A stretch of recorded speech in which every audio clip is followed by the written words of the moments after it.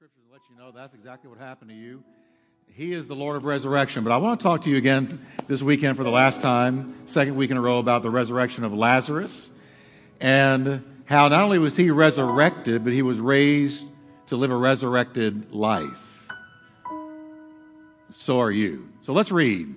John 11:38 through 44. Jesus, once more deeply moved, came to the tomb. It was a cave with a stone laid across the entrance. What did Jesus say? Take away that stone. Get the obstacle out of the way. But Lord, said Martha, the sister of the dead man, by this time there's a bad odor, for he has been there 4 days. Then Jesus said, I want you to read this with me, one of my favorite verses. Did I not tell you that if you believe, you will see the glory of God? Why don't you preach a minute? Turn to your neighbor and say, if you'll believe, you'll see the glory of God. Do you believe that? I'm not done yet. Y'all stand back up. I'm talking to resurrected people here. So they took away the stone. Then Jesus looked up and said, Father, I thank you that you have heard me. I knew that you always hear me. But I said this for the benefit of the people standing here, that they may believe that you sent me. And when he had said this, Jesus called in a loud voice, say it with me, Lazarus, come out. The dead man came out. His hands and feet wrapped with strips of linen and a cloth around his face. Take note of that. Hands and feet bound. Cloth around his face. And Jesus said to them, read it with me, take off the grave clothes and let him go. King James, loose him and let him go. Father, thank you for your word today. Bless it to our hearts in Jesus' name. Amen. Tell your neighbor one more time, you might get loose today. Amen. What a great, great account of what Jesus did. And as I shared last week, you know that Jesus made friends when he was with us here on earth. He was a people person. And he made very, very close friends with these three siblings, Mary, Martha, and Lazarus. They would have him to his house. They would eat. They would fellowship. Can you imagine Jesus having Jesus into your living room? What would you ask him? Would you ever let him go? So there he was. He knew them. And one day he's in another town, and Mary and Martha sent a message to him saying, Lazarus, whom you love, is sick. And they expected Jesus to come running, but he didn't. The Bible says he stayed 2 days. When he finally showed up, Lazarus had been dead 4 days. So it was one of those deals that it looked like God was late. Looked like he was a day late and $1 short. Looked like he didn't care. The sisters were very offended. Where were you? Why didn't you come? And it says that Jesus wept and that Jesus was deeply moved when he saw and heard these sisters. So he said, take me to the tomb. Let's go to the tomb. They go to the tomb, and Jesus said, I want you to move this stone away. Now, if you were here last week, I showed you that the stone represented something very, very important. It was the stone of pride, the stone of shame, stone of unbelief. These two sisters were too proud to move that stone away because they said it's going to smell. And they had pride about this. Shame. They didn't want anybody to see their problem. They didn't want their problem out in the open. And unbelief. Their attitude was, if you'd gotten here sooner, you could have done something about it. But now, the problem is really, really bad. Now he's dead. So, essentially they were saying, Jesus, you're too late. You could have done something if you'd been earlier. But now, he's dead. So there was pride, shame, and unbelief. And that was what that stone was. And I shared last week that pride, shame, and unbelief often keep you and I from a breakthrough. From a miracle. We're too proud to go to the cross. We're too proud to admit that we need a Savior. We're too ashamed to let others know what we battle with. We have unbelief. I don't believe. What do you mean call on God? What's God going to do for me? And there's unbelief. So pride, shame, and unbelief are the stones that stand between us and between really the answer, Jesus, and the problem that we need fixed. And so Jesus said, move that stone away. I'm going to speak to your impossibility. They rolled it away. I think the sisters were going, oh gosh, we were right. It really does stink. And Jesus stepped in front of that tomb and spoke down into their problem. He spoke to their impossibility. Jesus spoke a word to their impossibility. The resurrection spoke to their impossibility. What was impossible in the natural was not impossible to Jesus. He addressed their impossibility. And He will do the same with you and me. He talked to it, and it says He told the impossibility to live, to be whole. And it says, and I love this, He who had died walked out. Now this is the way He walked out. He didn't walk out, hallelujah, but He walked out like this. You know why? Because He was bound hand and foot.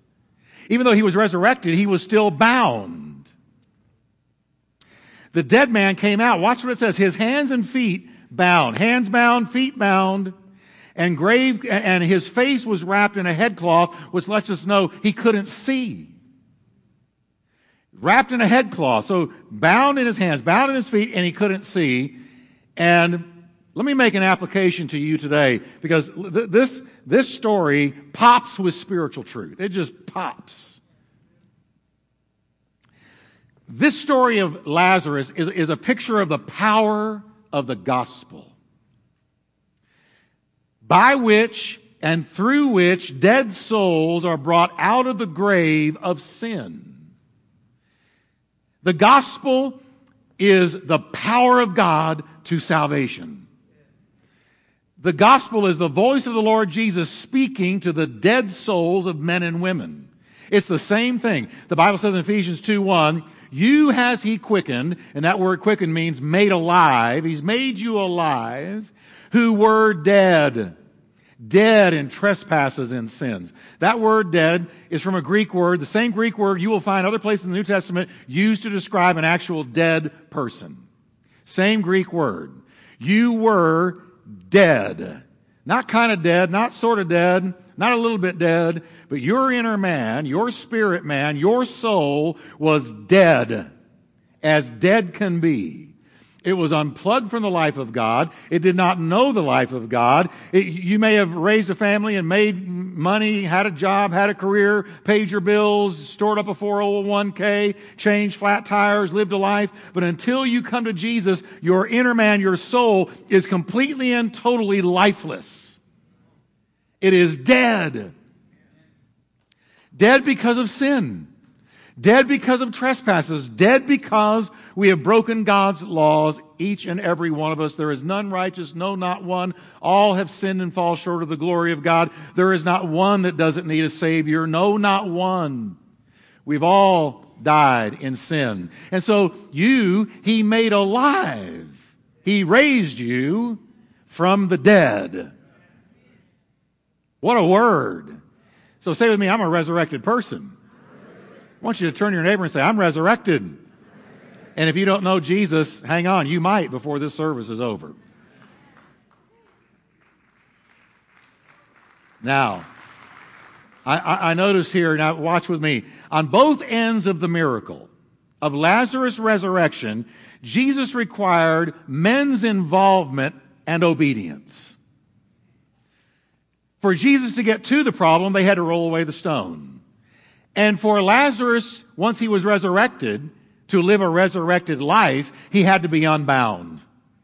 And both times, Jesus required others to do it, because Lazarus could not raise himself from the dead. He couldn't roll the stone away himself. He was dead. So he said to the sisters, you see to it that stone is rolled away. And they ordered men to roll it away. So the stone had to be rolled away before a miracle could happen. And then when when Lazarus came out of that tomb like this, Jesus said, loose him and let him go. And other people had to obey God and unravel him from these grave clothes. Now here's my point. When you read the New Testament, you will find that anytime Jesus did a miracle, healing, deliverance, anything, He required a faith trigger. He required that men do something, that the recipient do what they could do so that he could do what they couldn't do. So he said to the man with the withered hand, stretch forth your withered hand. His hand is all withered and deformed. But as he was stretching it out, pop! But he had to stretch it out. He said to Simon Peter, if you want to walk on the water, get out of the boat. Simon Peter had to take a step out of the boat before he was walking on the water. And he wasn't really walking on water, he was walking on the Word. Now, when it came to, you go all through the Bible. You just go through all the Bible. You see the miracles that he did. The little boy with the sack lunch, and there's 5,000 people that needed to eat. Jesus said, give me what you have. The little boy had to turn over the sack lunch before the miracle could happen. So Jesus required a step of faith, a faith trigger. He said, give me that sack lunch. So here's the deal, church. You give him what you have, and he will give you what you don't have and never could have without him. It's just that simple. So here comes Lazarus. He's out all bound up, and Jesus said, I want you to release him. He was out of the grave, but he wasn't out of the grave clothes. Still bound hand and foot with grave clothes. This means he wasn't able to walk well. His feet were bound. He wasn't able to unravel himself. His hands were bound. He couldn't see. His eyes were bound.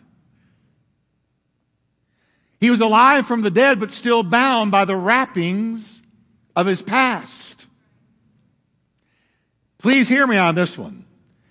You get saved. You and I get saved. We get born again. We come to Jesus. Oh, forgive me my sins. And he comes into our heart. But then we're still bound with many various kinds of grave clothes that are going to have to be loosed. Jesus said to those standing by, loose him and let him go. Rolling away the stone was necessary preparation for resurrection. But removing the grave clothes was necessary to living a resurrected life. It's one thing to be saved. It's another thing to live a saved life. It's one thing to be born again, then live a born again life. One thing to be a resurrected man or woman, then live a resurrected life. Everyone in here has been called to live a resurrected life. Salvation isn't just a ticket to heaven. It's a ticket to live a resurrected life while still here on earth. We're empowered to live a resurrected life, but sometimes the grave clothes have got to come off. Now here's the principle. The Lord does the quickening, but then uses the church to do the loosing. Those standing by had to move the stone. Those who had seen the miracle had to take off the grave clothes. I see a picture here. This story is not in here by mistake. There is spiritual truth here for every one of us. When a person is quickened by the grace of God, they are not immediately brought into the spiritual world as mature adults. They're still babes in Christ, and they carry memories, wrappings, and trappings from the grave. Memories, habits, hang-ups. They need renewed minds. Be not conformed to this world, but be transformed by the renewing of your mind. But I'm saved, but you still need your mind renewed because you still have on some grave clothes. And the church is called to help deliver them, to unwrap the grave clothes. That's what we do here all the time. That's why we're here. That's what I'm doing right now. I'm telling you, by the end of this service, some grave clothes are coming off. They're coming off. Because, watch this. See, this is what a lot of people don't understand. Well, if I'm saved, why do I still this and that? And why do I still have this problem? Listen, because the grave clothes are in need of coming off. But the same Lord that resurrected you is going to take the grave clothes off. He's going to see to it that you are loose. Your hands are loosed. Your feet are loosed. Your eyes are loosed. Don't you remember? Think back with me for a minute. How others in the church took the time when you first got saved to unwrap the face cloth and help you to see the will of God for your life, for instance. Where you need to stop being critical. help you to understand where you need to change your attitudes. That's what the church does. That's what I'm doing right now. He gave some apostles, some prophets, some evangelists, some pastors, teachers for the equipping of the saints to do the work of the ministry. And part of the equipping is the grave clothes come off over time. It doesn't happen overnight. It takes years for God to make a man of God, for God to make a woman of God. It's the process of renewal. It's the process of growing. It's the process of maturing. The grave clothes come off. I'm freer today than I was this time last year. I'm freer today than I was this time 20 years ago. You ought to be freer today than you were 6 months ago.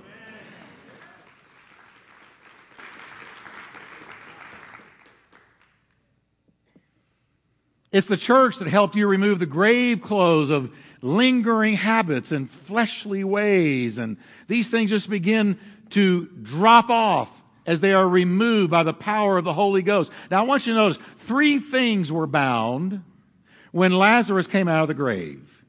And these 3 things represent 3 crucial areas of life. And I want you to catch them because they have to do with you and me and how we live tomorrow morning when the alarm goes off. Okay? 3 things. First, his hands were bound. Your hands represent your labor, your work, what you do with your life. That's the hands. They represent work. Feet have to do with the direction you're walking in. You're either walking down the broad road that leads to destruction or the narrow road that leads to life. And it all has to do with how you have submitted to God in your life. Feet. His feet were bound. His hands were bound. His sight was bound. How you view your life. He was blind because of this face cloth. He was mummified. He came out of there looking like a mummy. So when they removed the face cloth, he could see. The sight that I'm talking about is how you view your life, how you view you, how you view the world around you, what we would call our world view. Are we looking at life the way Jesus does, the way God does? Or are we looking at the world and life and ourselves through carnal eyes? God wants to redeem our eyes. He wants to redeem our hands. He wants to redeem our feet. All of these were bound when Lazarus came out. A resurrected man, still bound. Let me give you another example just to help illustrate this. You remember the story of the prodigal son. Jesus describes this boy who says, I've had all this fun I can stand. I'm tired of the Father, tired of the Father's house. The far country is calling to me. So I want my inheritance, Dad, and I want it now because I'm getting out of here and I'm going to go live my life. And he went into rebellion and he ran to the far country, and for a while it was party hardy. Everything was great. And he was saying to himself, why did I wait so long? But then the consequences began to roll in, and they always do. And he woke up realizing he was working for a pig farmer. He was eating pig's food, walking around in pig slop. He had no more money. All of his friends had somehow disappeared when the money was gone. And he was all by himself. And the Bible says he came to himself and said, I'm going home if he will have me. And I'm going to tell him I'll be a simple servant. You just let me come home. Because even a servant in your house is better than living in this pigsty. And that's the way you always end up when you leave the Father's house. You will wake up in a pigsty, eating pig food, living a pig's life. Well, the Bible says that when he showed up, I want you to notice what the Father did. The Father did exactly what happened with Lazarus. Watch this.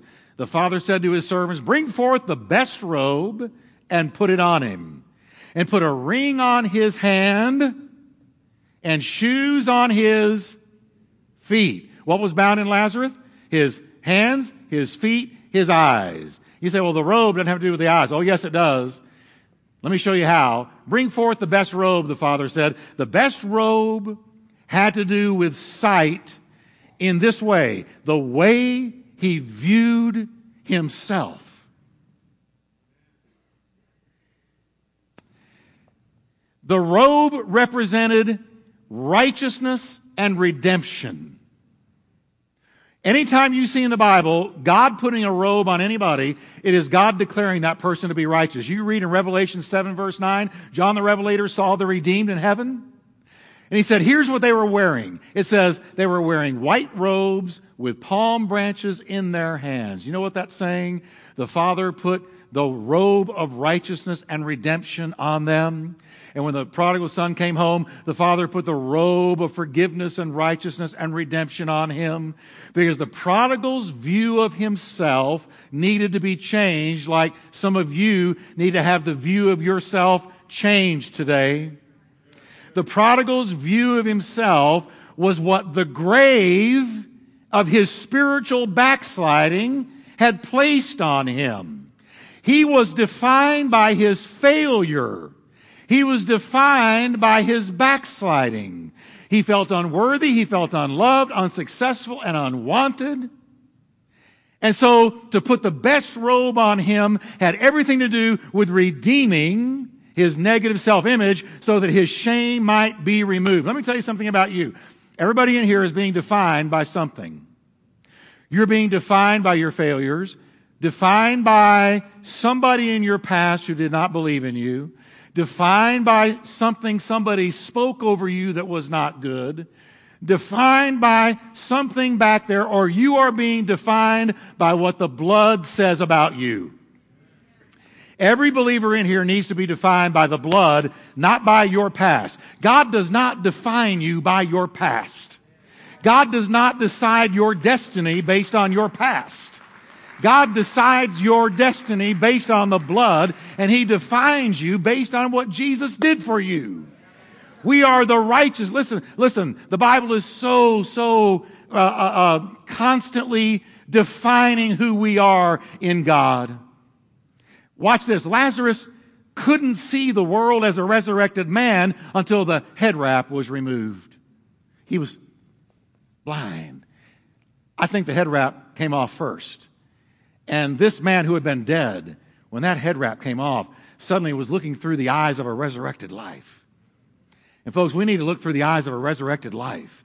Those brought to faith in Christ often carry the grave clothes of how they viewed themselves prior to salvation. Unworthy, inferior, guilty, failing, falling, lost.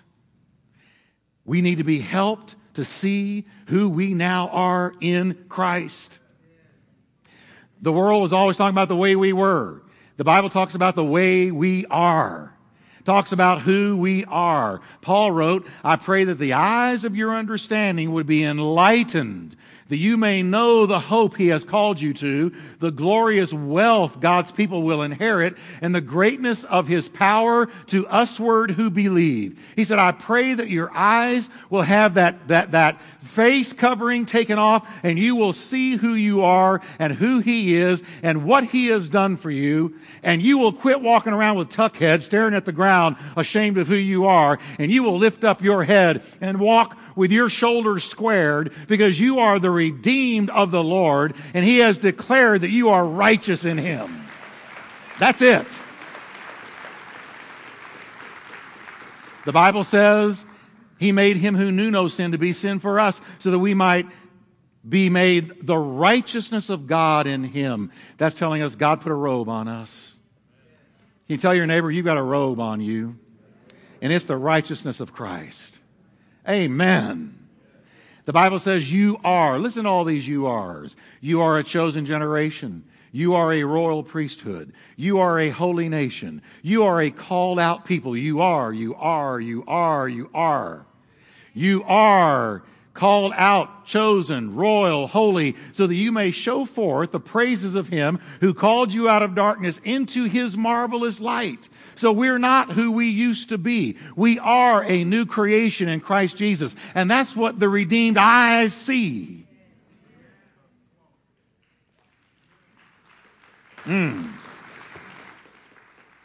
Every time God tells you who we are in Christ, the old grave clothes of how we viewed ourselves are removed. We are loosed to see through resurrected eyes. Do you today? Is that how you view yourself? But that's not the first thing or the only thing that came off of Lazarus, the resurrected man. Now he's looking through resurrected eyes, but Jesus isn't done with him. He said, remove all the grave clothes. So the next thing was the hands. The hands were bound. The Bible tells us he could not loose himself. He had to be loosed by another. In Bible times, a ring was a sign of authority. Remember the father put on the prodigal a ring. Here we are with the hands again. Loose Lazarus' hands. The father of the prodigal said, put a ring on his hand. The focus was on the hands. A ring was a sign of authority and sonship. It actually carried the weight of the authority of the one who gave it. So Pharaoh, for instance, gave Joseph, put a ring on Joseph's finger. It says, so Pharaoh said to Joseph, who had been brought out of prison, brought out of bondage, into liberty, he put this on Joseph. He said, I hereby put you in charge of the whole land of Egypt. Then Pharaoh took his signet ring from his finger and put it on Joseph's finger. This meant that Joseph could act in Pharaoh's place. He carried Pharaoh's authority. He could speak in the name of Pharaoh and it would be done. Do you see the parallel with us? When we got saved, he put a robe of righteousness on him and a wedding ring.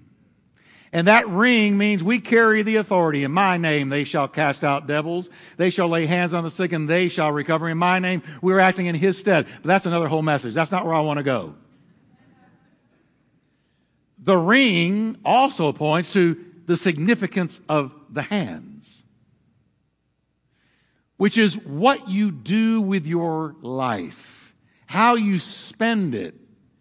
The world is involved in manual labor. Once you're saved, you're not. You're in Emmanuel labor.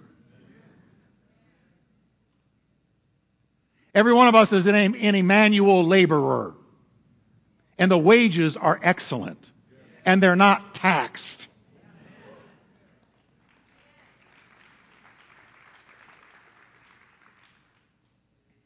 The hands have to do with what you do with your works. You're either involved in good works or bad works. Good works don't save you, but good works testify to the fact you're saved. Nobody truly saved is not going to experience their salvation working itself out in good works. When I got saved, the first thing God dealt with was my works. 'Cause I'd been a wicked boy. I'd been a wicked kid. If my mother was here, she would amen me louder than anybody in this room. I've been a wicked boy, truly wicked.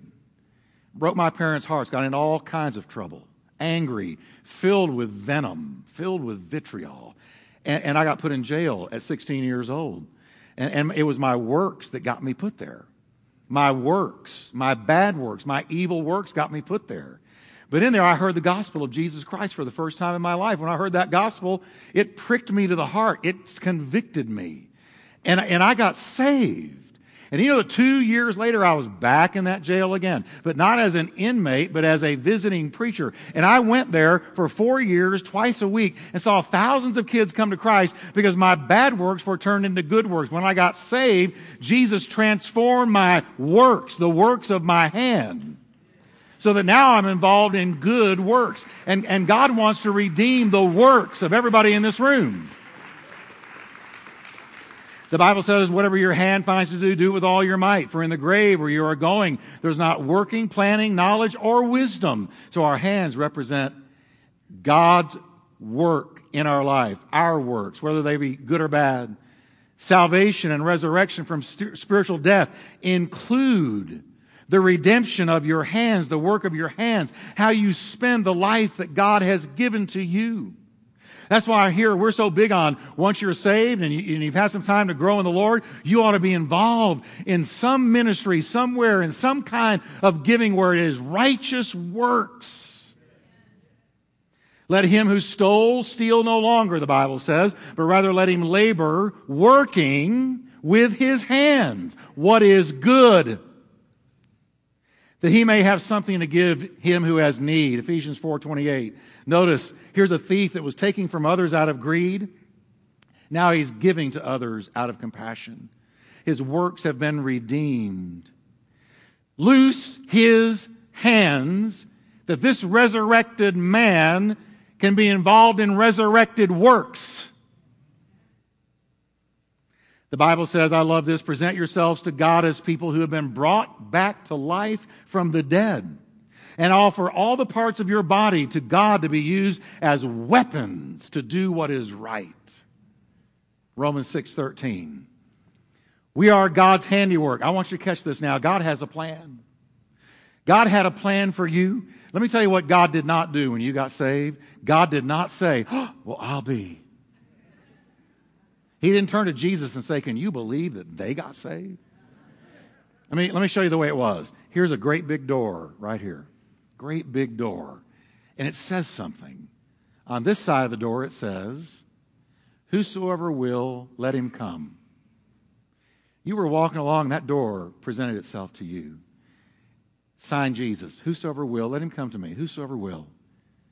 And we said, I need him. We turned the doorknob, we walked through, we got saved. But when the door shut on the other side and we turned around, we saw something written on the other side. You know what it said? I knew you were coming all the time. Everybody around you might be shocked that you got saved. But I'm not. Because I had a plan. You got to hear this plan, church. Listen to this. We are God's handiwork, 24/7. Created in Christ Jesus to do good works. Born again in Christ to do good works. Redemption of the hands. Which God prepared in advance for us to do. Before your mommy and daddy met each other and there was a sparkle in their eye, God saw you in Christ. Let me take it back even further. Before God hurled the planets into space, He saw you in Christ. I can't wrap my mind around that. But the Bible tells me it's true. Before the foundations of the world were laid, He saw you in Christ. God had places for us to go, things for us to do, but we can't experience any of them until we've been resurrected from the spiritual dead and loosed. Loose Him and let Him go, said Jesus. So following our spiritual resurrection and our eyes being opened, and our hands being loosed to be involved in righteous work, one thing remains. You got to loose his feet. He can't walk. He can't walk. He can't walk out a resurrected life. Loose him. Our feet are loose to walk a righteous path. Now, let me go back to prodigal for a minute. The father said, put sandals on his feet. Why would he do that? Because slaves in Bible times were barefoot. The prodigal had left with shoes on, but he returned with no shoes. Because when he had gone out there in the world, he lost his walk with the Father. He went into slavery to sin, and so it's a very valid picture that he returned with no shoes. And the first thing the Father wanted to do was take away that slavery and put on him sandals, that his feet, the direction of his life, the path he walked would be righteous.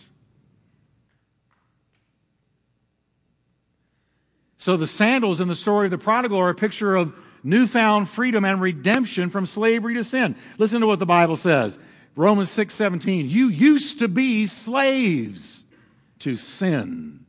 You had no choice. You had to sin. You weren't a self-made man or a self-made woman. You weren't doing your own thing. You might have thought you were. But you had no choice. You must sin. Every time the devil cracked his whip, you had to sin. Every time the devil said jump, you had to jump. You were not a child of God. You were a child of the devil, and so was I. That's why born once, you're lost. Born twice, you're found. Born once, you're the devil's child. Born twice, you're God's child.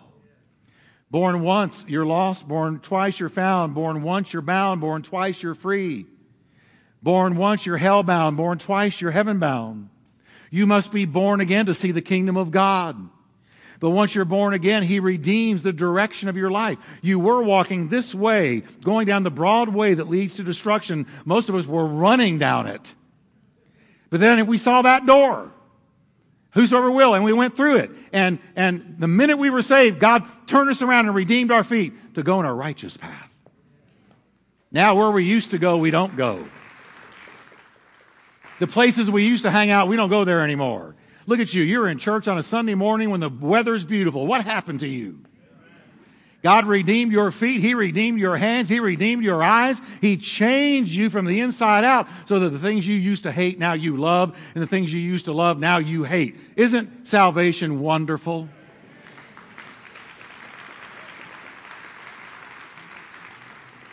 As slaves to evil, we had no choice but to follow an evil path. But no longer. Jesus said, loose his feet and let him go. And the grave clothes that encumbered Lazarus' feet were removed, and the prodigal's bare feet received redemption. As a resurrected man or woman, we can now follow a new direction, the path of life. Proverbs says, make level paths for your feet, and take only ways that are firm. Don't swerve to the right. Don't swerve to the left. Keep your foot from evil. That's what redeemed people do. Our feet have been redeemed.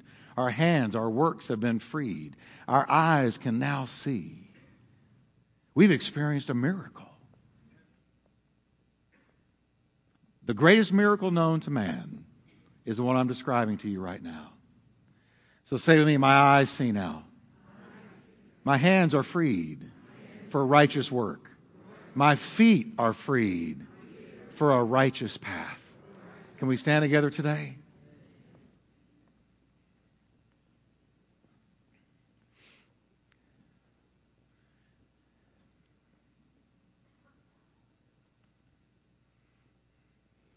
I'm going to ask us to bow for just a moment of prayer. Very, very important. There's as little movement as possible, because some of you today have a question mark in your mind. Am I really a child of God? Have I really been resurrected like I just heard described? Oh yeah, I'm in church, but there's a question mark in the back of your mind. Sometimes at night, when your head hits the pillow and you're alone, your thoughts wander to a question. Am I where I need to be with God? Am I where I should be with God? Or am I in rebellion against Him? Can I tell you today, God loves you more than you could ever know. And He wants to redeem your eyes that they see, your hands that they're free for righteous work, your feet that you go the path you should. So with your heads bowed, if you can say, Pastor Jeff, I'd like to pray that Jesus is Lord of my life, that He comes fully into my heart, that I experience that resurrection in my own life, my own story. That resurrection power can come into your life right now. I want you to forget about the people around you. Who cares what people think? But I want to pray with you right where you are.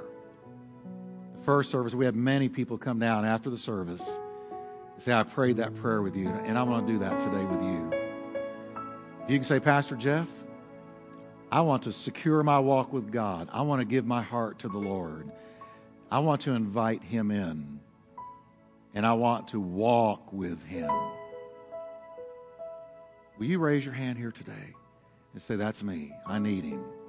All over this place. Put it high. Don't be ashamed of Him. Many of you. Don't be ashamed of the Lord. I see you. I'm going to lead you in a simple prayer. God bless you. The Lord's as far away as a prayer, and that means He's close. Pray this with me. Say, Lord Jesus,